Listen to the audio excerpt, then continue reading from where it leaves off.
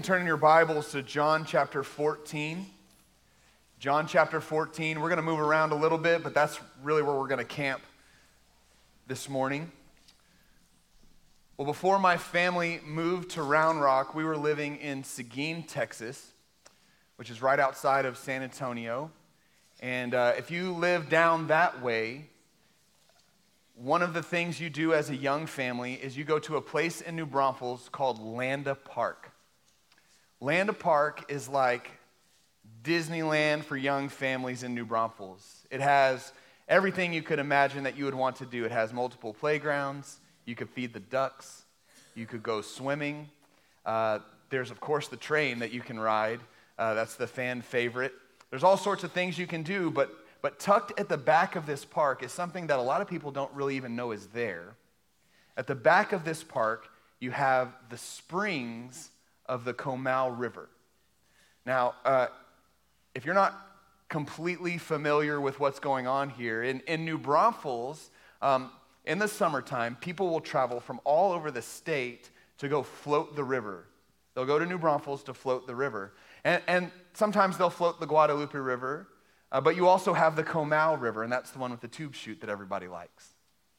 That's the Comal River, so people flock to New Braunfels over the summer. There's also something else that's important about the Comal River.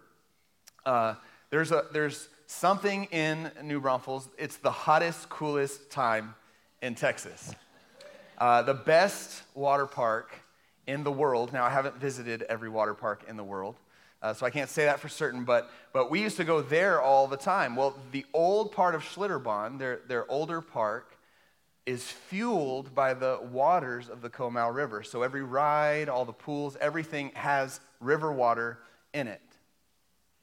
And so in the summertime, you can travel to New Braunfels and you can float the river. You can enjoy Schlitterbahn and have the hottest, coolest time in Texas. You can do all of those things, but none of it is possible without the springs of the Comal River. See, the headwaters make the adventure possible. Now, for the last several weeks, we've been studying the Holy Spirit, and today what I want to talk to you about is something known as the indwelling spirit. The indwelling spirit. And I want to say that this is the most relevant thing that you could understand about the Spirit. And we've talked about many things. We've talked about how the Holy Spirit is a person, not a force or an idea, but God Himself. The Holy Spirit is the source of the Bible, and He helps us in our weakness by giving us hope. He helps us by praying for us. He gives us life. He refreshes. He cleanses. He searches the deep things of God. He teaches us. He matures believers. And all those things that we have studied are true, and they are important, and we need them, but none of them are possible or make any kind of sense without the indwelling Spirit.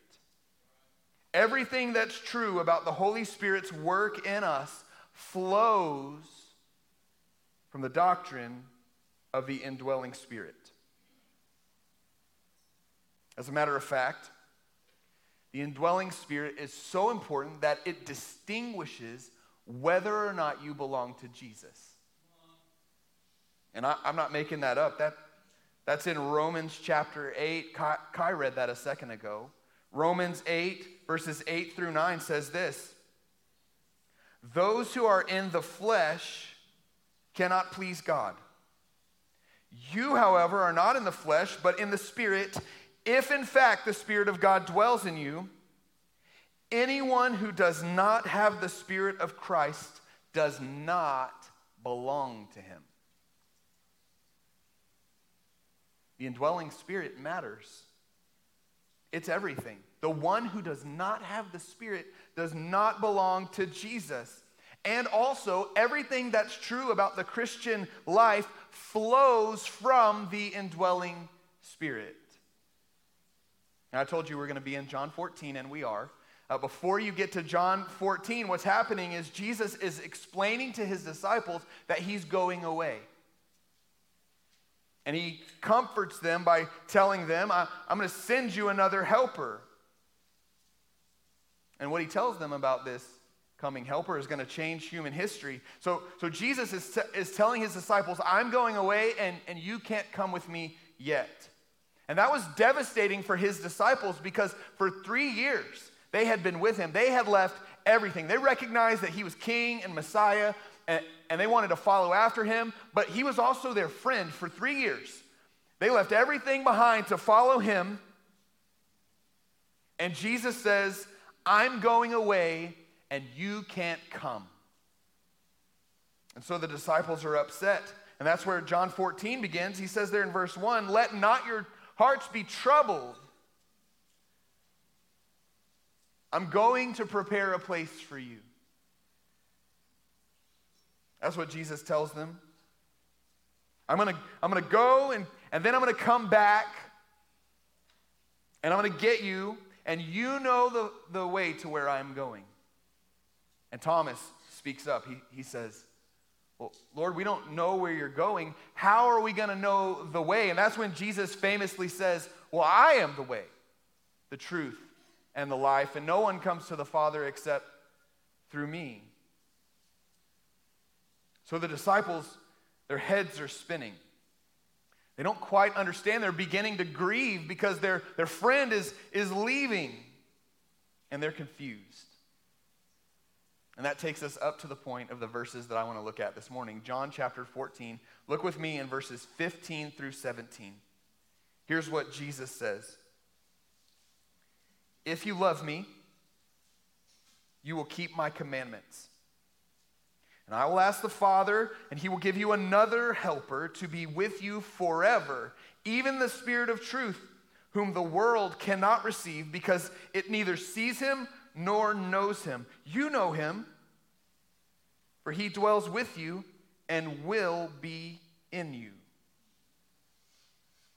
I want to point out a couple of things in those verses for you to take note of. The first one, Jesus says, if you love me. Now, the assumption is that they do. You could almost read that if as a since, like since you love me, though that doesn't give enough force to what he's trying to say. He's saying, if you're a person who would say that you love me, then you will demonstrate that love by keeping my commandments. Jesus says it from a different angle in Luke's gospel. He says, why do you call me Lord, Lord, and not do what I say? Jesus has given many commandments. He has said things like love God, love your neighbor. He said, believe my words. In chapter 13, he says, serve one another, become like a servant to one another. He's given many commandments to his disciples, and he says, if you love me, you'll prove it by doing those things. Well, there's another thing that will happen for the one who loves Jesus. If you love Jesus, you'll keep his commands. And then he says, if you love me, I'll go and I'll ask the Father, and he'll send you another helper to be with you forever, the Spirit of truth. Another helper who is the Spirit of truth. Let's break that down just really quickly. Spirit of truth, this helper that is to come, is the Spirit of truth. This is a reference to the Holy Spirit. The Holy Spirit testifies about who Jesus is, that he is the truth. Just a few verses earlier, Jesus has said, I am the way, the truth. Now this Spirit will testify that Jesus is in fact the truth. And the Father will send this Spirit, the Spirit of truth. Jesus calls the Holy Spirit the helper.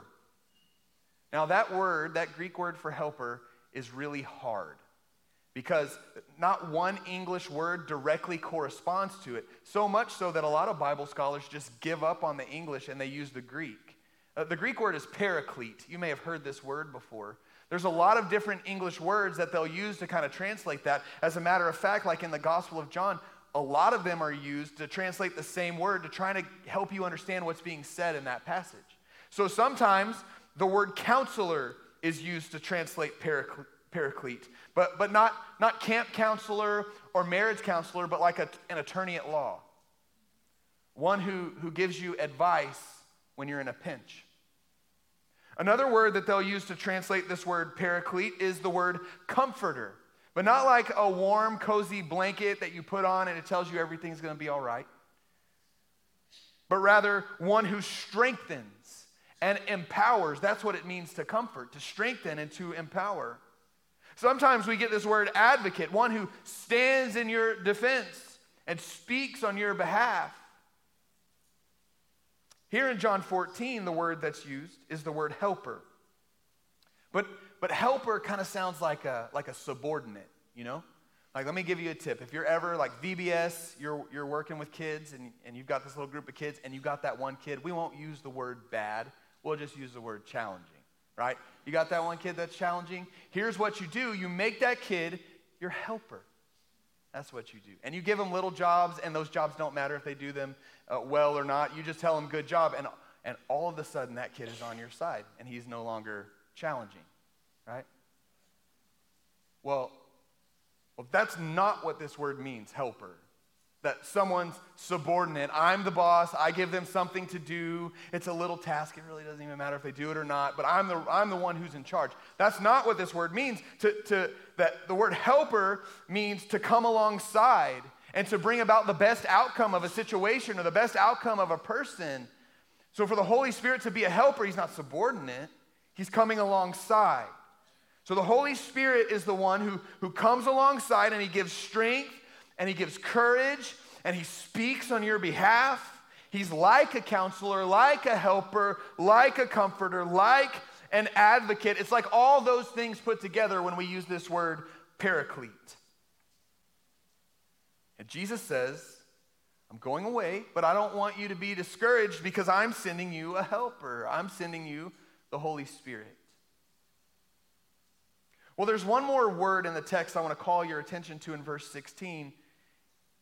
He says that he's the Spirit of truth. He says that he's the helper. But then he says he's another helper. Another helper. What? So there's two. Who's the first one? Well, it's Jesus. Jesus has been their paraclete, their helper and comforter and advocate for the last 3 years. He has come alongside them. He has given them courage. He has strengthened them. He has advocated for them. He has given them advice, but now he's leaving. He's going away. So he's sending another paraclete, one who's going to do exactly what Jesus has been doing for the last 3 years. Listen, that's the role of the Holy Spirit, is to do for the believer what Jesus did for his disciples while he was on the earth.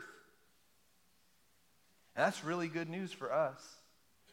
But that's not even the best part. We haven't even got to the best part yet. You see, this isn't just a replacement. It's not like one for one, like Jesus goes away and here comes the Holy Spirit to replace him in the exact same role. It's not that. It's actually something even better. Jesus says in verse 17, he says, you know him, for he dwells with you. You know this Holy Spirit, he tells his disciples. This is not new. It's not new because they knew their Bible, for one. We have a biblical precedent here that God has consistently been with his people. For example, God was with Abraham, and the Philistine king Abimelech noticed and wanted to make a covenant with Abraham because he knew that God was with him. Or you get to the end of the book of Genesis and you have a guy named Joseph, and bad things keep happening to Joseph. Bad things keep happening. But he ends up on top. Why? The text tells us in Genesis, because God was with him. God was with Moses. God was with Joshua, his successor. And in the book of Joshua, God tells Joshua, look, as I was with Moses, I will be with you, Joshua. So you have no reason to be afraid. We see in the Old Testament that the Holy Spirit is with his people, and he comes upon his people to accomplish a task, and then he goes away. So he helps them, empowers them to accomplish a task, and then the Holy Spirit leaves. For example, there's a man named Bezalel who's responsible for building the tabernacle. Exodus 31 says that the Holy Spirit fills him in order to accomplish that task.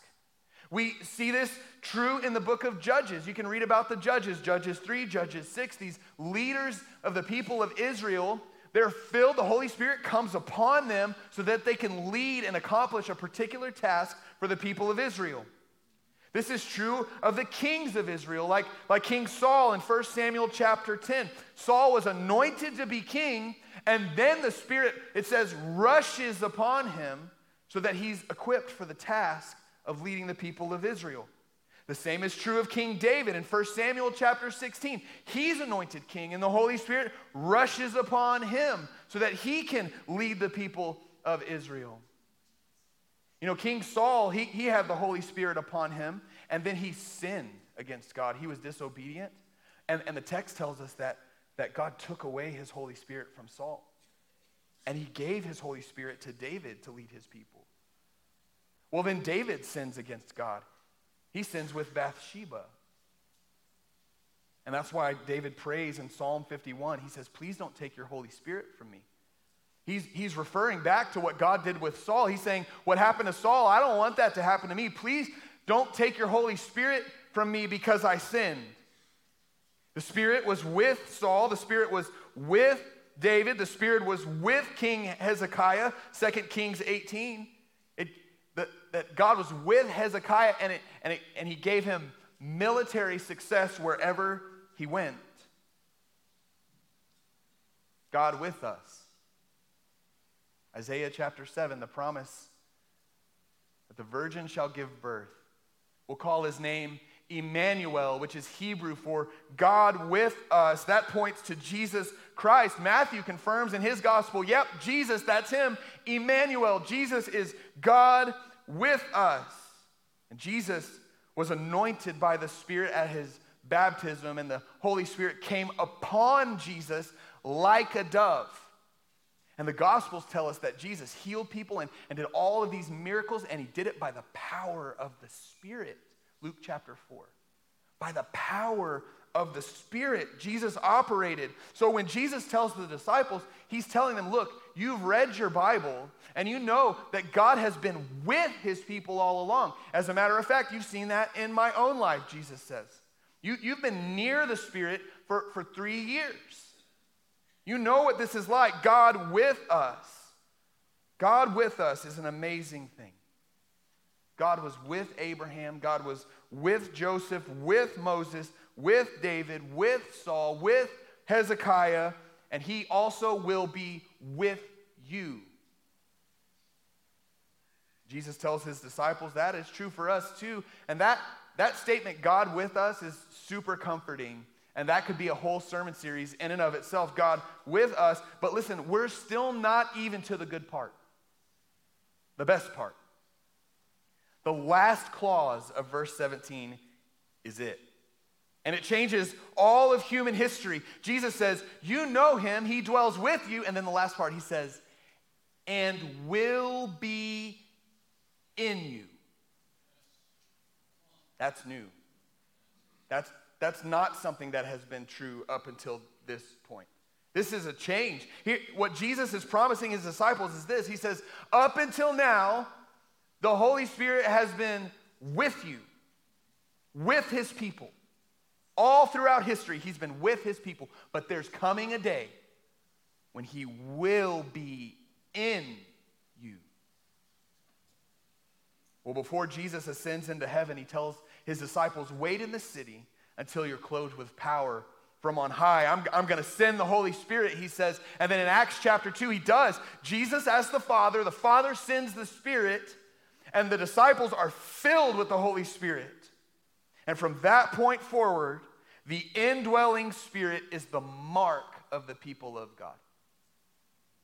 Those who place their faith in Jesus have the indwelling Spirit. If you are a believer in Jesus this morning in this room, you have God's indwelling Spirit.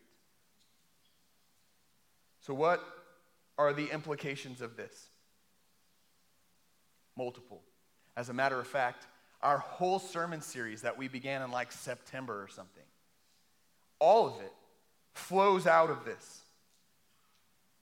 It rests upon this truth. The Holy Spirit dwells in believers. So everything that we've said about the Holy Spirit, everything that's true about the Holy Spirit's power in the lives of believers flows from the headwaters of the indwelling Spirit. All of it. So, for example, the reason that you can find comfort from the Holy Spirit is because, believer, He dwells in you. And the reason that the Spirit can help you in your weakness is because, believer, He dwells in you. The reason He can teach you and guide you and lead you is because, believer, He dwells in you. The reason that you begin to bear fruit in your life, love and joy, peace, patience, kindness, goodness, faithfulness, gentleness, self-control, the fruit of the Spirit, you exhibit these things in your life, and increasingly so over time, is because, believer, the Spirit dwells in you. The reason that the Spirit can convict you of your sin, not just sin in general, but your sin, is because, believer, the Spirit dwells in you. It's the indwelling Spirit that activates these truths in your life. And so because of this, there are 5 things that I want you to be this morning. 5 B's. 1, be holy. Everything that's true about the Holy Spirit's work in us flows from the headwaters of the indwelling Spirit. And there's a place in the New Testament that this is absolutely explicit. You can see it plain as day. That's in 1 Corinthians chapter 6. Paul says, flee from sexual immorality. Every other sin a person commits is outside the body, but the sexually immoral person sins against his own body. So Paul makes this command, flee sexual immorality. And as an apostle, he can just say that and move on and give no grounds for that command. But I want you to see where he grounds this command. Look in verse 19. It says, do you not know that your body is a temple of the Holy Spirit within you, whom you have from God? You are not your own. You were bought with a price, so glorify God in your body. Your holiness, especially your sexual morality, is required by the Spirit. Why? Because as a believer in Jesus, you are a temple of the Holy Spirit. A temple is a place where God lives. A place where God meets with man, but a place where God lives. So if your body is a temple of the Holy Spirit, your body is the home of the Holy Spirit. And if the Spirit is going to live there, make his home there, he expects you to keep it clean. Be holy. The indwelling Spirit means you should be holy. Here's the second thing you should be. You should be confident. You should be confident. Paul explains in Romans 8 that we referenced that if you have the Spirit of Christ, then you belong to Christ. That should give you confidence as you walk out this Christian life. If your life reflects the activity of the Holy Spirit, then that gives all the evidence you need that you indeed belong to Jesus. Let me give you some examples. Do you grieve over your sin? That's the work of the Spirit in your life. Do you increasingly exhibit or desire to exhibit the fruit of the Spirit? Well, that's the Spirit's work in your life. Do you love God's Word? Do you want to understand God's Word better? That's evidence of the Spirit's work in your life. Do you believe that Jesus is Lord and want to give him your allegiance? That's the Spirit's work in your life. You didn't come up with that on your own. That's the Holy Spirit in your life.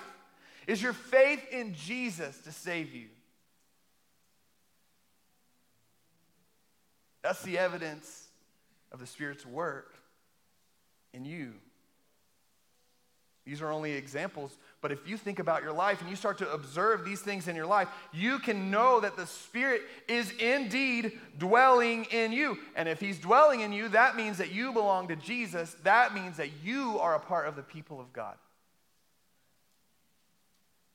So understanding this indwelling Spirit gives us confidence. Actually, I should say it can give us confidence. It can. Do you have the Spirit of Christ? Do you belong to Jesus? How do you know? What evidence do you have? Does your life reflect that your faith is in Jesus? Do you see the Spirit at work in your life? You should be confident because of the indwelling Spirit. Here's the third thing you ought to be. You ought to be encouraged. You should be encouraged. If the Spirit dwells in you, He will not leave.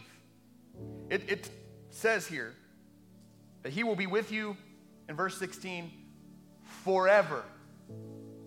Forever. The prayer of David in Psalm 51, you don't have to pray. Please don't take your Holy Spirit from me.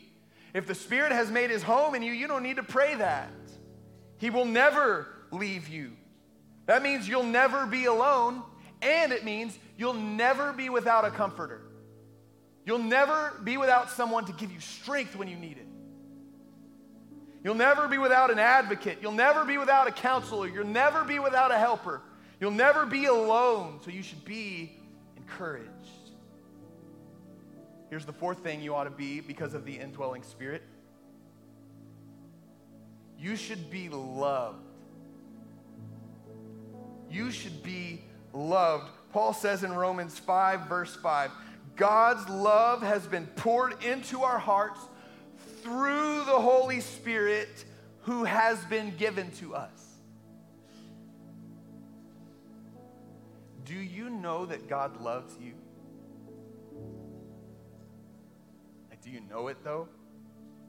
Maybe somebody in the room needed to hear that this morning, that God really does love you. He really does. And He loves you when you're killing it. And you're doing a great job, and you're reading your Bible, you're at church Sunday morning, look at you, you're doing a great job. God loves you when you're killing it. God loves you when everything's going well. He really does. But listen, God also loves you when you're anxious. And things aren't going well. God loves you when you're depressed. He really does. God loves you when you let your anger take over. And you give full vent. He loves you then. He loves you when you're afraid. He loves you when you're defeated. He loves you when you're lost. And there's a great song. He loves you until you're found. Do you know that Jesus loves you? You might know it on paper. You sang the song when you were a kid. Jesus loves me. This I know because this book right here, the Bible tells me so. Like I can read it. Yes, I know. Jesus died for me. He loves me. You know it on paper, but do you know it by experience? Do you know the love of God? Do you know it? Have you experienced what it's like to be loved unconditionally, not based on your performance? He really does love you. Do you know what that's like? Do you have that experience?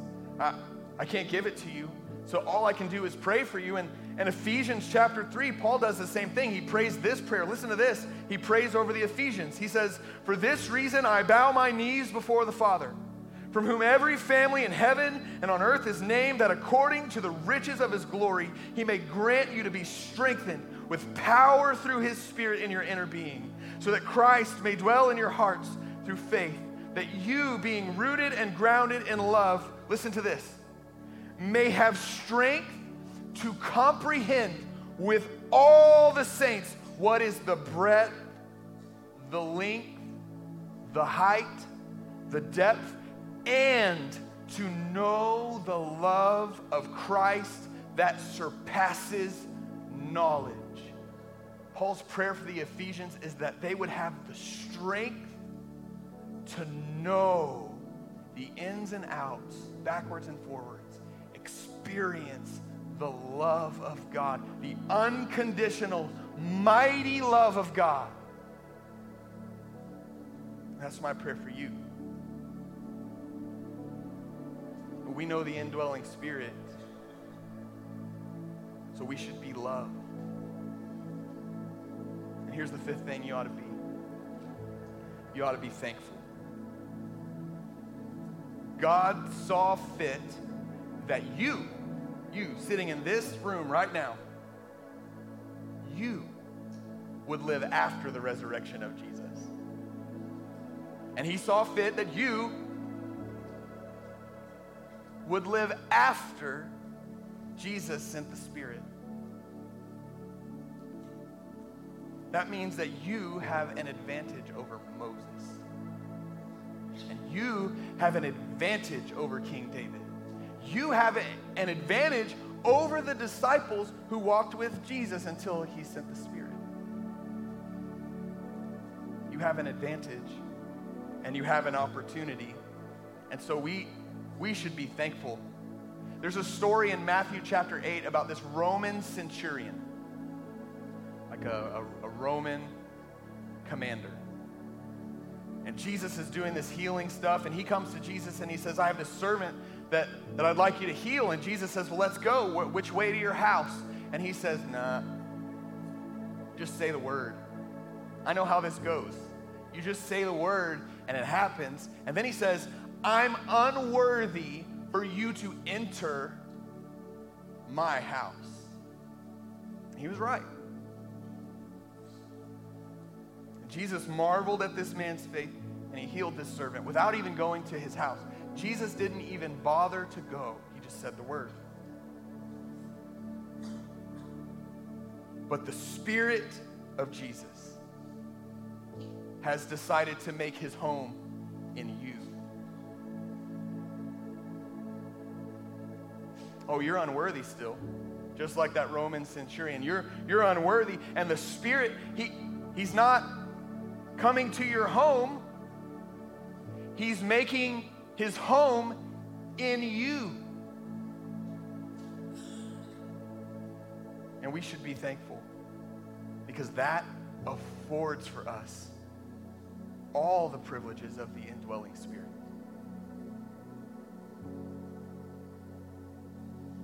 Everything that's true about the Holy Spirit's work in our lives flows from the headwaters of this indwelling Spirit. The Spirit of God, for us, those of us who are believers, the Spirit of God has made his home in us. So be holy, be confident, be encouraged, be loved,